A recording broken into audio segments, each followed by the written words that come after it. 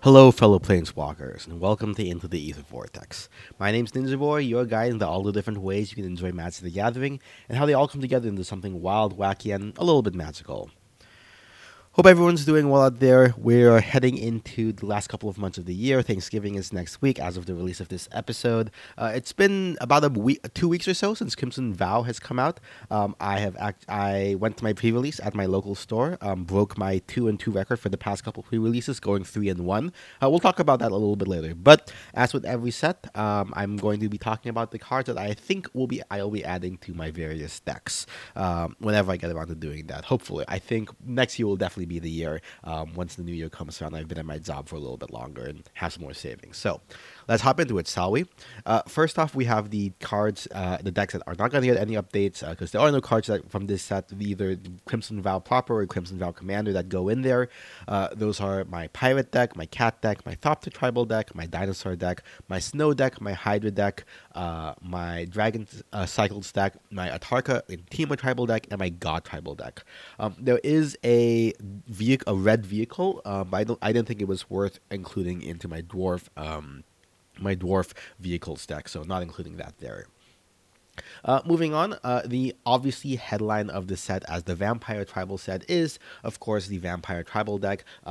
We have Edgar Markov himself, being the titular one of the characters in the wedding. He has a new card in the set, and obviously I have a existing Edgar Markov vampire deck. Now, frankly, I think there are now at this point way too many vampires. In the same way that I think there are so many zombies that you could make a zombie tribal deck at this point, multiple zombie tribal decks and not repeat cards. I think the same thing is here with Edgar Markov. Where there's just so many vampires and you take them in a bunch of different directions. So I think whenever I end up putting in the cards from the set, I might end up making two vampire decks, right? I think I might keep Edgar Markov as a more aggro, low to the ground, kind of like a higher power level up. The typical way of building Edgar Markov is a bunch of one-drop vampires and just aggroing it out and just get beating down basically. So that's Edgar Markov. And then I think I might take another one of the three-color Mardu command vampires and make a more slower paced out deck. Maybe Lycia perhaps as a commander for that. But basically focusing on the legendary tribal, legendary vampires as well. Maybe lean a little bit more into the new blood token mechanic from the set here. Doing a quick search on Scryfall, there are about 53 cards in the set between the two sets that either are vampires or reference or include the new blood token that we're talking about, which also plays into the slight madness themes that vampires have had for a while. I think I'm going to not going to go through every card listed here, but just some highlights that stand out to me looking at it. We have specifically the legendary vampires. We have Henrika Domnathi, legendary vampire who 2 mana black, 2 black for 4 mana total for a 1/3 legendary vampire with flying. Being in combat, choose one has been chosen. Either each player sacrifices a creature, draw a card and lose 1 life, or transform her into Henrika Infernal Seer. 3/4 flying, left touch lifelink with 1 black. Each creature with her keyword abilities, gets a +1/+0 until end of turn. That would go into the legendary tribal deck. We have Timothar, Baron with Bats, 4 black for a Vampire Noble legend. 4/4 with Ward, discard a card. Whenever another non-token vampire control dies, play 1 and exile it, and if I do, create a 1/1 black bat creature token with flying, and when it deals combat damage to a player, sacrifice it and return the exiled card to the battlefield tapped. Looking at, let's see who are the other legendary vampires in the set. We have Aunt Anzi, Maid of Dishonor, Miss Anzi. Her previous version was, a little bit more madness focused for sure. Here she would be, it's 2 black and the red for a 4/5 when she or one or more other vampire enter the battlefield under my control, create a blood token, and it triggers only once per turn, and then sacrifice another creature or blood token to drain 2 from each opponent. Definitely the blood tokens play into her madness theme, or other iterations madness theme. We have another Olivia, of course, Vampire Noble 4 black and red for a 3/4 flying haste. Basically return target creature card from my graveyard to the battlefield tapped and attacking. If I don't control a legendary vampire, exile this creature, which, even if Olivia dies, if she I put under the legendary vampire tribal deck. Should be pretty good to have around there. Stefan Maurer Progenitor from the Precon deck. Vampire Noble 2 black red for a 3/2 flyer. Beginning of Intercept, create a blood token for each player who lost life this turn. Whenever it attacks, deals or it may sacrifice 2 blood tokens. If I do, put a vampire card from the hand onto the battlefield tapped and attack and gains indestructible until end of turn. We have Edgar, another version of Edgar, black and white. Other vampires get +1/+1. He's a 4/4. When he dies, transforms him into Edgar's Markov's Coffin. Create a 1/1 black and white vampire creature with lifelink and put a bloodline counter on him. And when he gets 3 counters, comes back. So he can basically never die, really. Markov, and then we have finally the last one, Odric, who basically makes blood tokens equal to the number of keyword abilities among creatures I control. Again, I'm kind of disappointed with how the Odric was, as I think most people are, but he would probably make it into the Vampire Tribal deck. Need to probably work on those deck lists at some point for sure. But yeah, not going to bog down the whole episode with just talking about all of the vampire related cards. It's kind of a given there's going to be a lot of stuff that I want to add to the deck there. Moving on, we have Sea Monsters. Now, there's an interesting take here, right? So, my current Sea Monsters deck is blue-green, because that's kind of where most of them have been in the past, kind of focused on Kiora. However, with Runo Stormkirk, he's another vampire, but he doesn't fit into the traditional vampire colors. He's 1 blue and black for legendary vampire cleric, 1/4 flyer. When it enters the battlefield, basically put a target creature from my graveyard on top of the library. So, basically, and then at the beginning of the upkeep, look at that top card, reveal it, and if it's a creature card, transform Runo Stormkirk. So basically, Delver of Secrets himself, especially with big creatures who presumably are going to be sea monsters, because on his back, Kvothus, Lord of the Deep, is a Kraken Horror 3/5 flying. Whenever the attacks, create a tapped and attacking copy of another target attacking creature, presumably, again, another zombie or another Kraken, Leviathan, Octopus, or Serpent, because if it's one of those types, it'll create 2 of those tokens instead. So, there have been black, sea monsters generally I haven't included in my decks. I'm not sure if this means I'm going to be moving, my sea monster tribal deck to a Sultai build, or keep it blue green, and figure out what to do with Runo Stormkirk at some other point in time. That said, there is another edition which I think is a really spicy one, the Hullbreaker Horror, Kraken Horror, 7/8 for 7 mana, 5 blue. Flask can't be countered. Whenever I cast a spell, 2's up to 1. Return target spell I don't control to its owner's hand, or return target non-land permanent to its owner's hand. So, pretty busted card right there. Definitely a Bobbin limited when I run across it. So, yeah, I think that is that would be a pretty easy include into the current build of the Sea Tribal deck. And then there's also another Serpent, Biolume Egg, which helps with the low drop problem. 2 blue, it's only 3 mana for an 0/4 Serpent Egg with Defender. And there's a battlefield Scry 2, helps with the mana flood. And then when it gets sacrificed, transform it and return it to the my battlefield as a Biolume Serpent, a 4/4, where I can sacrifice 2 rounds to make it unblockable, basically. I don't know if I have that many sacrifice effects in the deck. There's obviously plays with the exploit mechanic in limited. So, not sure if this is going to make the deck for if I can't sacrifice it, but if I think there are enough outlets, I'll probably include it. Moving on, now I have my Kestia enchantment creature deck where the presumed build of that is focused on Theros, looking at enchantment creatures basically. However, here we have the disturb mechanic, which are basically spirits who then when they die go to the battlefield and can be recast as in this case auras from here. So there is something here where technically they're not enchantment creatures themselves, so it won't be in my all-in enchantment thing, but they do have an enchantment side to them. And what's more, there are a couple that care about enchantments, right? I think the ones that stand out most, obviously there's Catilda, Dawnheart, Martyr, 1 white for a Spirit Warlock with star power toughness, flying lifelink protection from vampires, and its power and toughness is equal to the number of permanents I control that are spirits and or enchantments. So this is going to be really big regardless of my board, just because of how many enchantments I have in the deck. What more, when it dies, it disturbs for 3 white, and the Catilda's Rising Dawn, which is an aura that gives the same thing, flying, lifelink, protections from vampires, and +X+X, which is the number of permanents I control that are spirits or enchantments. So, this is big because of enchantments, and then it'll make other enchantment things big, other things bigger if it happens to die. So I think this is actually might probably make it into the deck surprisingly.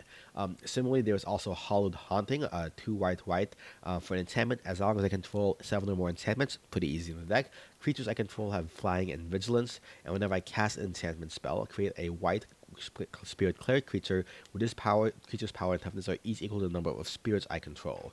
So it doesn't make new enchantments. It just makes spirits that get bigger with other spirits, but it's still another way. It gives me a nice security to have more bodies to put my aura bestow creatures on.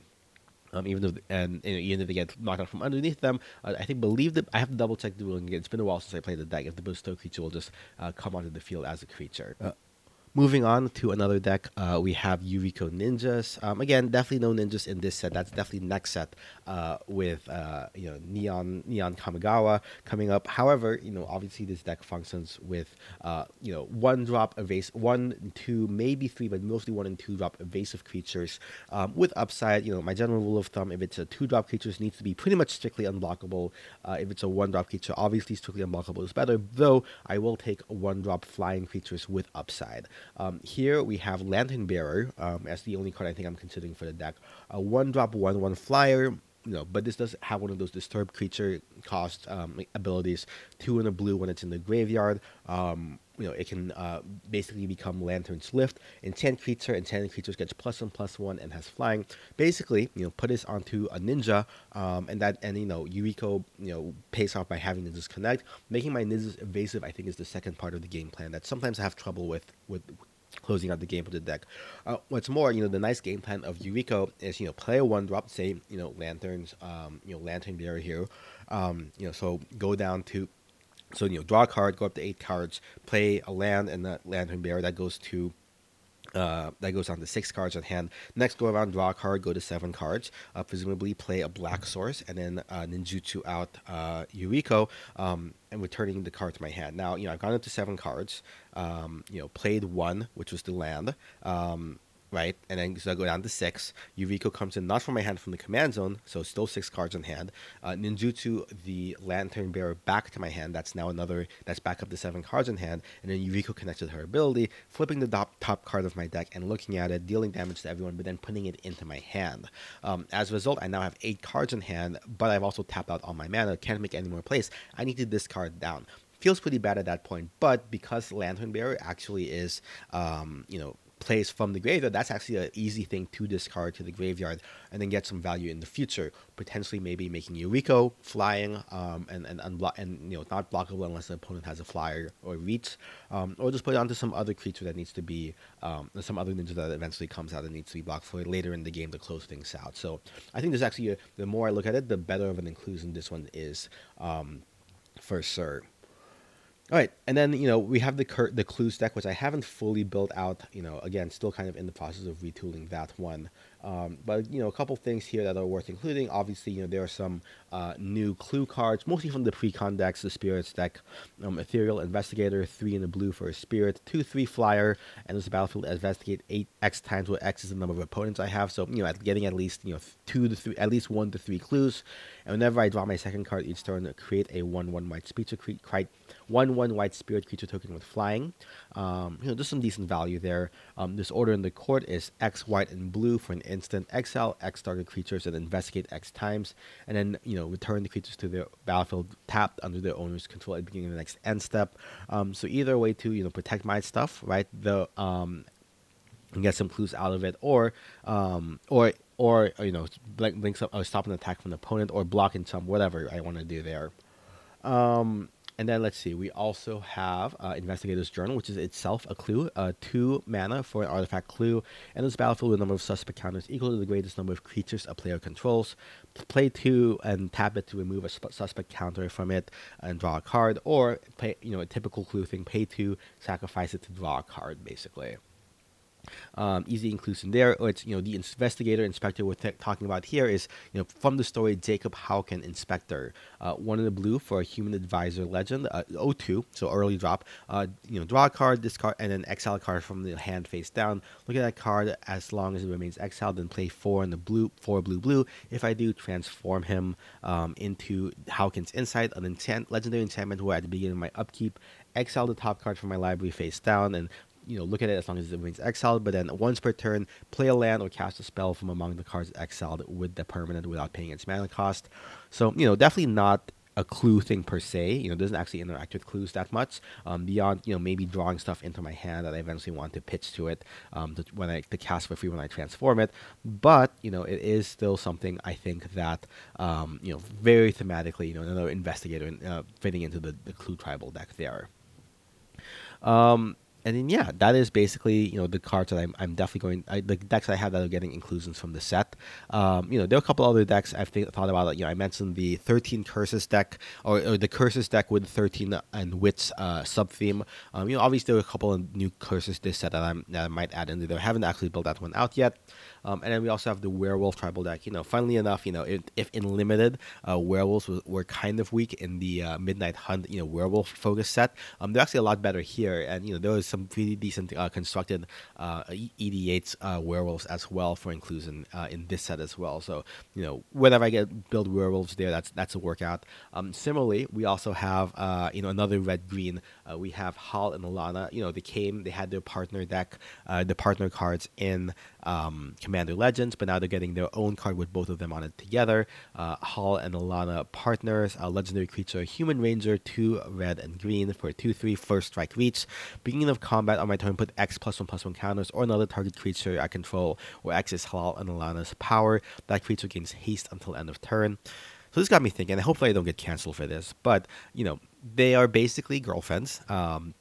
I think pretty canonically at this point, if not super explicitly, but definitely implied through various means in the fiction and so on. They got me thinking about, hey, there is another famous, girlfriend pair before Wizard tried to wipe that from existence, but people are not going to let it die. The Gruul friendship of Nissa and Sandra. So maybe combine my 2 Oathbreaker decks of Nissa and Sandra into this deck. So it's a Planeswalker tribal / Hal and Elena, and I love that. There's actually a decent number of, female-led legendary creatures. So legendary tribal deck, perhaps, with these two these two ladies at the helm. Who knows? Haven't fully built out. I just kind of threw together a list of who I could find on Skyfall. Will I build this out? Maybe not. But it's still, this fun thing I noticed. All right, so that is all the decks that cards I'm planning on including into my EDH decks. Not too crazy stuff there, and I am playing with some constructed stuff. Mostly stuff I'm taking from Saffron Olive to try to play on the ladder. This is again a 2-month season instead of the 1-month season last time, so I don't think I'm going to be drafting all 2 months. But this will definitely go part of the way there. Don't know how I feel about double feature whenever that comes out in January. In the meantime, though, I do have to talk about my pre-release. Like I said at the top of the show, I broke my 2-2 record that I had for both Midnight Hunt and Adventures in the Forgotten Realms at my local game store pre-releases. Going 3-1. So I ended up building a pretty decent green and black tribal deck. Just pulling up the picture that I took. I put it on Twitter if you want to go ahead and take a look there. But the deck, pretty average mid-range deck. Just starting in the 1-drop slot, my pre-release promo was dig up, the cleave card, single green mana to search for basic land, reveal it, put in my hand, or pay 4 mana to, tutor anything up without having to reveal it. Also had the rare Ascendant pack leader, Wolf for 1 mana, 2/1, pretty aggressive raid, and then, it gets a +1/+1 counter if it enters the battlefield and I have a 4 mana value permanent or greater.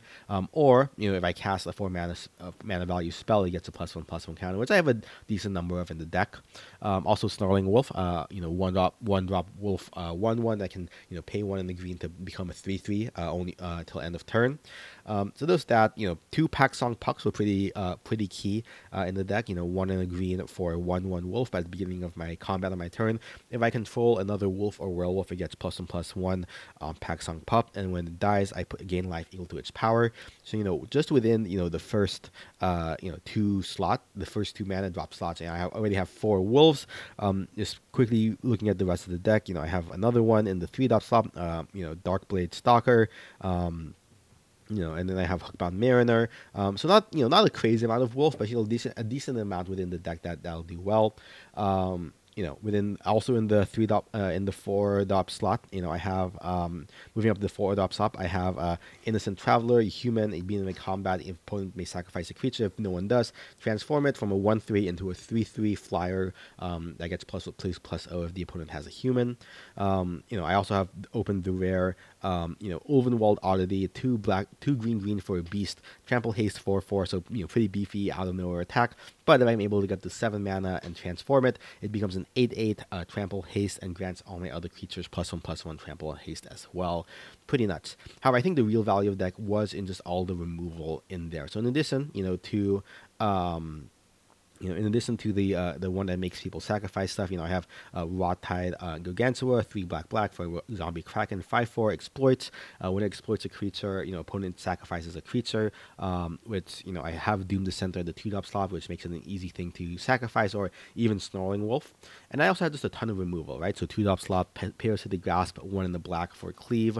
With Cleave, 1 black. Normal one is just to deal 3 to any target human and gain 3 life, or just remove the human clause for the Cleave cost. I have Wolf Strike in the 3 drop slot, basically a punch spell. Hero's Downfall, classic reprint, destroy target creature or planeswalker.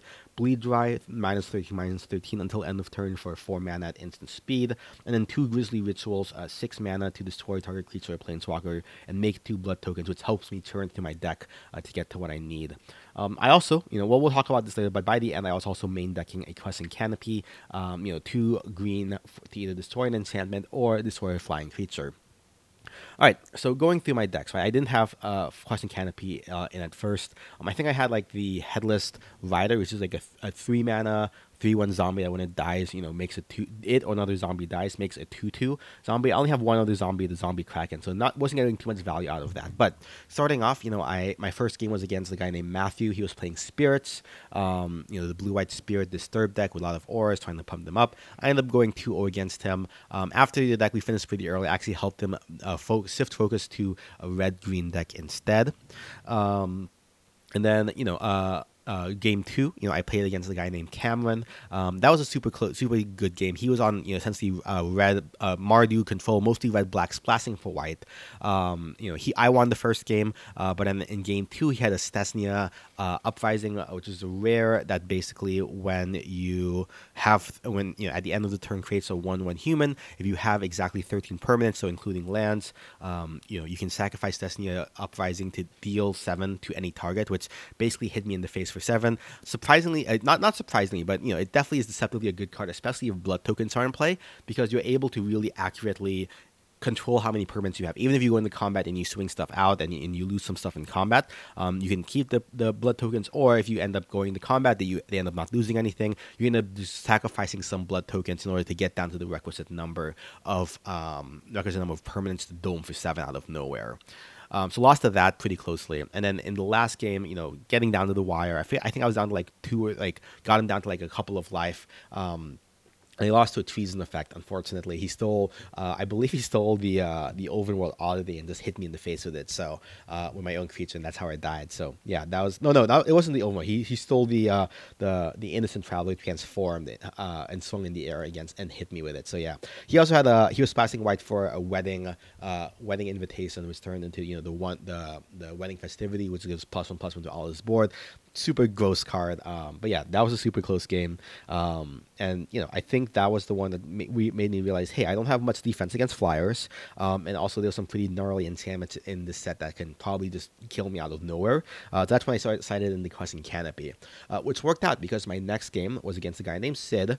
He was also in red-white aggro, and he specifically had that mythic that basically is a judgment. I forget exactly what it's called, but it's a judgment card. The front side is a 1 white 4/4 flying defender, vigilant creature. As turns go on, he gets counters on him, and then eventually he can start attacking as if he didn't have defender. If I'm able to destroy him, then he turns into a curse, which curses me, and then basically I have 3 turns. He gets more counters before it ends up killing it. Target player loses the game. I was able to kill him. Probably with Parasitic probably with like Hero's Downfall or some other removal spell I had. And then he put an enchantment on me, but I was able to use my blood tokens to dig through, find the Crescent Canopy main deck, and destroy that, which kind of out of what's the enchantment, which kind of he didn't really have a game plan after that. So that definitely worked out pretty well. Going into the final round, I was 2-1, hoping to break my 2-2 curse. Played against a guy named Ben.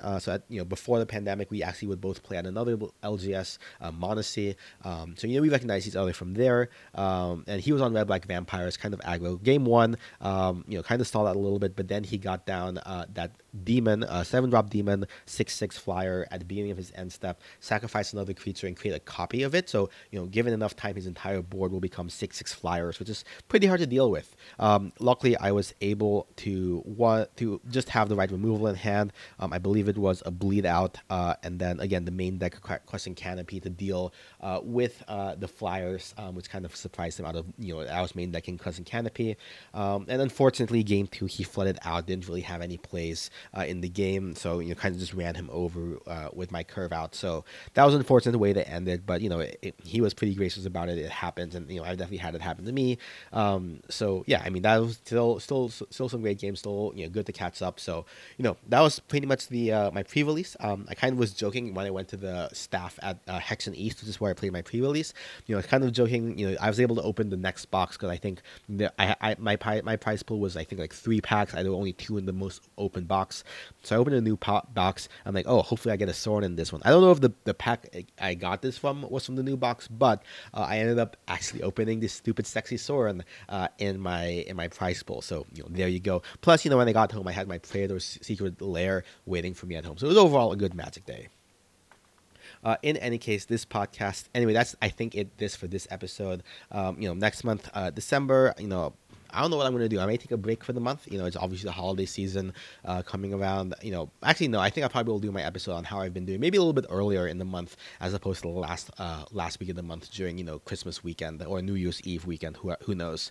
But yeah, I'll be talking about how the set has been doing. I've gotten about 20 drafts in so far. So I've really been liking the last couple of draft sets a bunch. So, hopefully we'll be doing that. And even if draft kind of peters out for me, still haven't gotten my trophy yet, I'll be able to, talk about some of the constructed stuff I've been trying out from Saffron Olive and MTG Goldfish and Against the Odds and Budget Magic and all that.